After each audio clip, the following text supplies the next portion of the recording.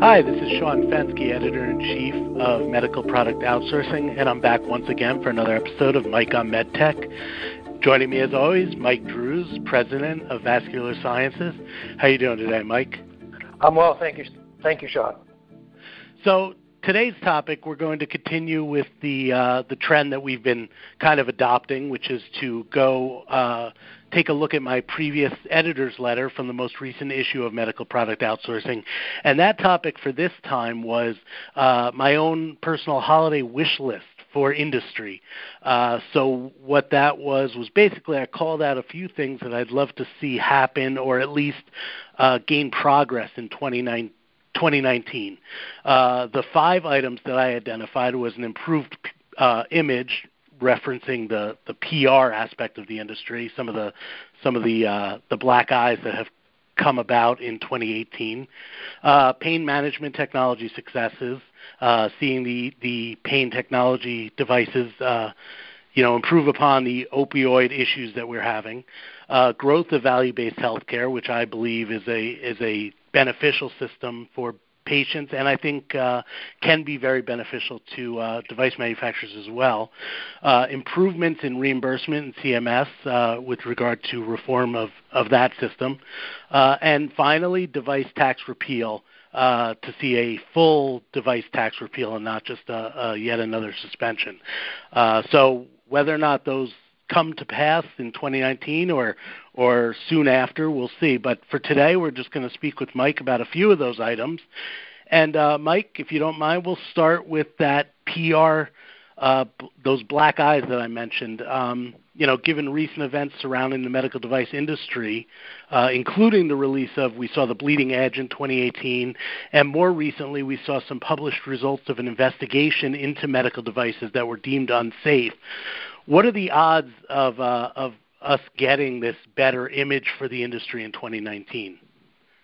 Well, it's a great question, Sean, and thanks for the opportunity to share some thoughts with you and your audience as always. Clearly, the medical device industry has been in the press a lot in the last weeks and months and even years. Some of that press obviously is positive, some of it not so much.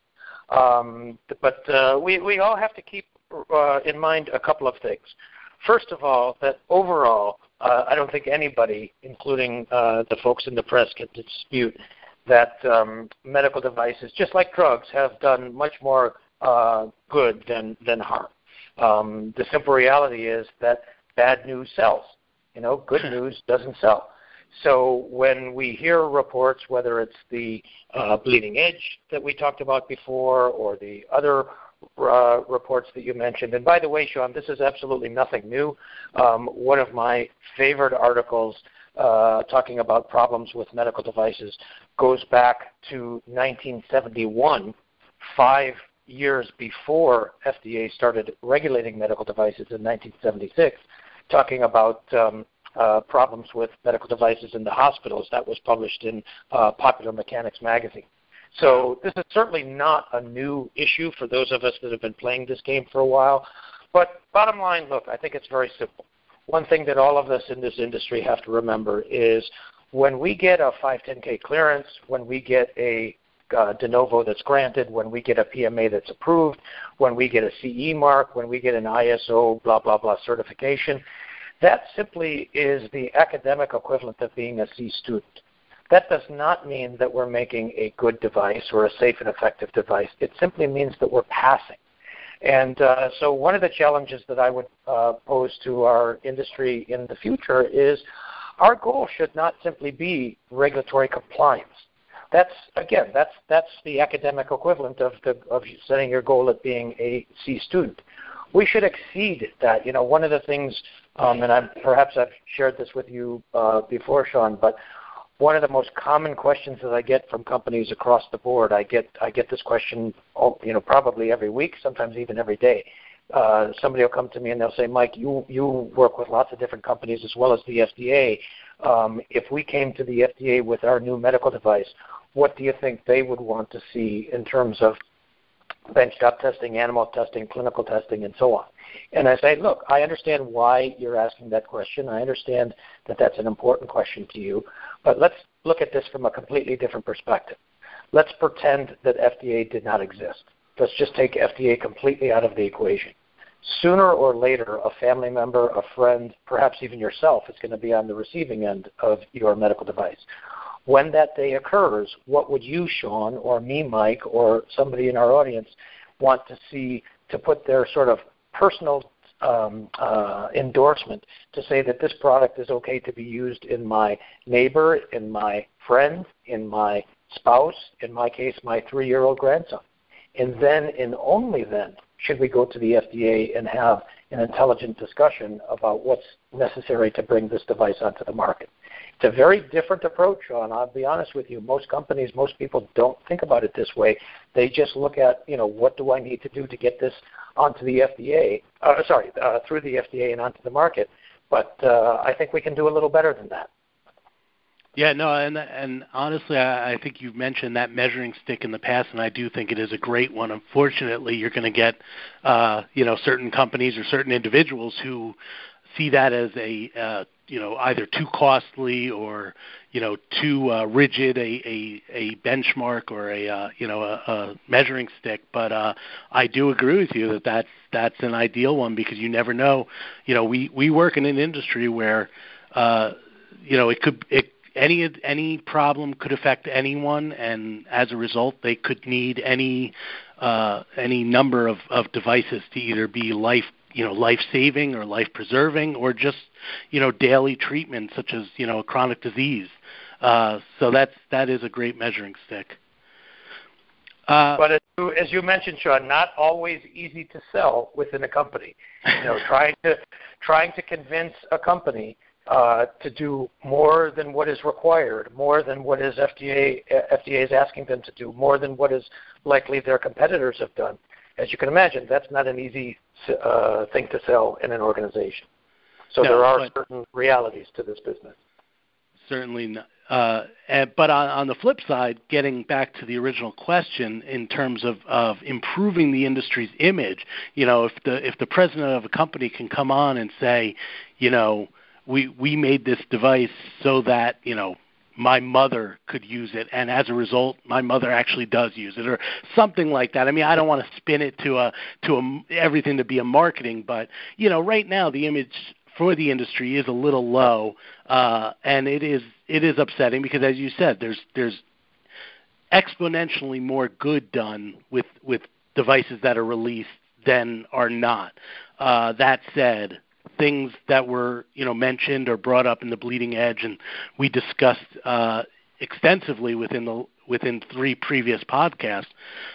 There were some eye-opening things that even I've been covering the industry for almost 20 years. I know you've been in the industry for longer than that and have a much closer look at the regulatory aspects. Some of the things I have to say were enlightening to me. So I was happy to see some action being taken, and that leads me into my next question, which was that the FDA has announced, and perhaps it's a result of things like the Bleeding Edge, or perhaps it was just on their agenda. Whatever the reason, they're revisiting certain policies, one of which is the 510K approval process. What do you see these effects happening from these documentaries or these reports, or I should say whether or not these are? I mean, what other ripples do you expect to see, perhaps, such as the 510K modification or modernization? Well, again, it's a great question, Sean. So people have been talking about the 510K program since it was created over 40 years ago in 1976. Is it overall good? Is it overall bad? Some in your audience may remember about 6 or 7 years ago, in 2011, the Institute of Medicine came out and basically said FDA should throw the 510K into trash. And that's literally what they said. And I've said publicly many times, I strongly disagree. I think the 510K program is a pretty good program. It is by no means a perfect program, and it does need to have some discussion, to have some improvements. I think anybody, quite frankly, and I've heard people in our industry, I won't mention specific names, say that the 510K should not be changed. I think, quite frankly, they're naive. And I think that's not serving our industry. We have to be honest. We have to be able to acknowledge not just what we do well, but where the problems are, so that we can talk about them and figure out how to fix them and how to ultimately make the world a better place. Most recently, one of the possible fixes that FDA is proposing for the 510K is to limit the substantial equivalence arguments to devices that have been brought onto the market within the last 10 years. In other words, right now the regulation says that we need to have a predicate to compare our device to in order to be successful with our 510K. The regulation does not say how recent or how old that predicate could be. It just says that we have to have a predicate. One of the recent suggestions, and by the way, this is not recent, Sean. Some of us have been talking about these things for a long time, is to limit that predicate selection to the last 10 years. What they're really trying to get at is, in my opinion, one of the most significant problems of the 510K, and that is something called predicate creep. I don't know if everybody in the audience is familiar with that, Sean, but basically what that means is if we bring our device onto the market today as a 510K, comparing it to a device that was brought onto the market, say, 2 years ago, over that small period of time, that change was not significant. The device that was brought onto the market 2 years ago was compared to the device that was on the market 2 years before that. So once again, over that small increment of time, that change is not significant. When you consider those changes over small increments of time, each of those individual changes can be considered insignificant. However, when you start adding up all of these changes over the 40-plus years that we've been playing this game since 1976, now those changes start to become significant. And in a nutshell, this is predicate creep. And this is, as I said, one of the most significant challenges to the 510K. The question is, how do we fix it? Well, I have never been in favor of imposing a regulatory requirement saying that I have to use a device that's been brought onto the market within 5 years or 10 years or whatever the number is, because that's going to really hamstring me both as a biomedical engineer as well as a regulatory professional. I think the better solution is that we should be responsible for those choices. In other words, I want to be able, and I've done this many times, go into the FDA and say, I'm bringing my device onto the market as a 510K. My predicate is this device that was brought onto the market, say, 25 years ago. Before I tell you why I'm using this device from 25 years ago, let me tell you why I'm not using these other devices that were brought onto the market more recently. In other words, one of my basic strategies when I deal with the FDA, and as you know, Sean, I'm down there at least once a month, usually more, is I want to demonstrate that I know what the heck I'm doing, that I am a responsible professional, and that I know what all of my options are, and I want to be able to justify not just what I'm doing, but what I'm not. So so I think having discussions about how to improve the 510K overall is a good thing. You know, we use the phrase in quality continuous improvement. That should apply to regulatory and to regulation as well. There are some other proposed changes that people are talking about for the 510K, but I think the one that's drawing the most discussion as of late is this 10-year limitation on predicates. Does that make sense, Sean? Yeah, absolutely. And the other thing that, with regard to that I'd ask you is, if you're using a predicate device that is only 2 years ago, but that device used a predicate device that was 2 years ago, and that used a predicate. You see where I'm going. It goes back 15 years. Would the submitting company of the newest device know that all those prior devices, or at least the one prior to them, used a predicate device that was 2 years older and used a predicate device that was, would the submitting company have any paper trail to follow to know that their device ultimately is being predicated on a device that is 15, 16, 17 years old? It's an interesting question, Sean. I would like to think that they would know that. I would like to think that, as a professional biomedical engineer, as a regulatory professional, I would know that for the devices that I am involved with. After all, this is part of my basic regulatory due diligence. But there is no regulatory requirement saying that companies have to track that. And by the way, I find it also interesting, going off on a short tangent for a moment when we talk about post-market surveillance, there's no regulatory or quality requirement to continuously monitor for problems of predicate devices. In other words, companies will keep an eye, obviously, for problems with their particular device. But it seems to me that if your device is brought onto the market by arguing that it's similar to this other device, you should also have an obligation to monitor for problems with the other device, because it stands to reason if there's a problem with the other device, that problem might affect your device, since your device is so similar to the other one. Unfortunately, Sean, we don't have a regulatory requirement to require companies to do that, at least not yet. I would like to think that we would not need a regulatory requirement to remind companies to do that. I would like to think that companies would do that anyway, because quite frankly, it's the right thing to do. It's the responsible thing to do.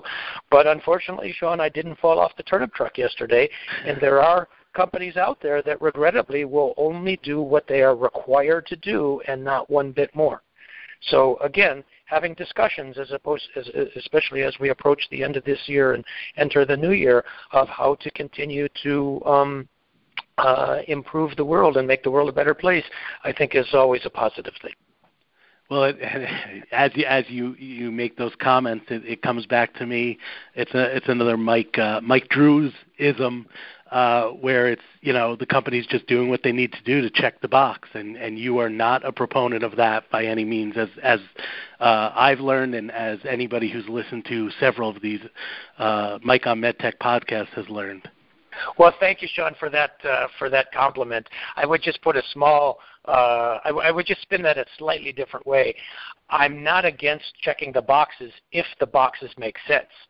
But if the boxes don't make sense and we check them anyway, and then the question is, what boxes are not on the list? You know what I mean? So, right. But anyway, your point is well taken. Thank you. And this other point goes to your comment about post-market surveillance. I mean, I know you've mentioned it during our bleeding edge discussions that a predicate device that's been recalled can be still used as a predicate device, but that would also go to the post-market surveillance if your predicate device has not been recalled and is just available on the market, available for sale. And in that time, you've submitted, you've gotten approved or clearance. All of a sudden, that predicate device is recalled. You're still okay, but the predicate device, as you said, may have a problem that could affect your device or could be similar to a problem that you could have with your device. Well, just to be clear, Sean, and this is an area that, in my opinion, I don't want to say was deceptive in the bleeding edge, but it certainly was not presented very clearly. Congress did change the law a few years ago. If you're bringing a new device onto the market under the 510K, you cannot use a device as a predicate that was subject to a recall itself. But in my opinion, that was a total overreaction. I was not a fan of that fix because Congress did not go specific enough to say why the recall was caused. In other words, if the recall was because of a design issue and your device is designed similar to the other device, then clearly, any monkey should know that it's probably not a good idea to bring your device onto the market if the design is similar. But if it's a manufacturing issue, for example, and that led to the recall, and your device is manufactured via another manufacturing process, or you've taken steps to mitigate or prevent that particular problem in your manufacturing process, then we should be allowed to use that as a predicate. So this is one of many examples, Sean, where even though I'm a regulatory consultant, I am not a fan of creating new regulation to solve problems most of the time, because more often than not, that new regulation actually causes more problems than it solves. So I just wanted to be clear about when we can use a recalled product and when not. The scenario that you also mentioned was also once the product is on the market. In other words, if you get your device on the market and there's a problem after that with the predicate, maybe a recall, then your device will probably not be affected, at least not directly, but I do think that any company that's playing in the medical device industry has an obligation to watch, what's happening across the board in their particular slice of the industry. And if there are problems with similar products from other manufacturers, they should know about them, and they should perform some level of investigation to see if this is possible problem might be able to affect us. I just think that that's the responsible thing to do. Yeah, no, absolutely, and I do appreciate that clarification. That's definitely useful, because my understanding was a little hazy, to say the least, then, based on the clarification you just provided. So that's good information. It's certainly a confusing area. which makes it all the more troublesome. So we had a list of 5 items in my holiday wish list, and we got to 1. So I'm not sure if that says something about the topics that I was asking for, or if that says something about just the first item in general. But unfortunately, that's all the time we have for this episode. So we'll look to either address the other topics at a later time, or we'll look to do something else. But either way, we'll be back soon with another Mike on MedTech. So until then, if we don't speak to you before, everyone have a great holiday and Happy New Year, and we will speak to you soon.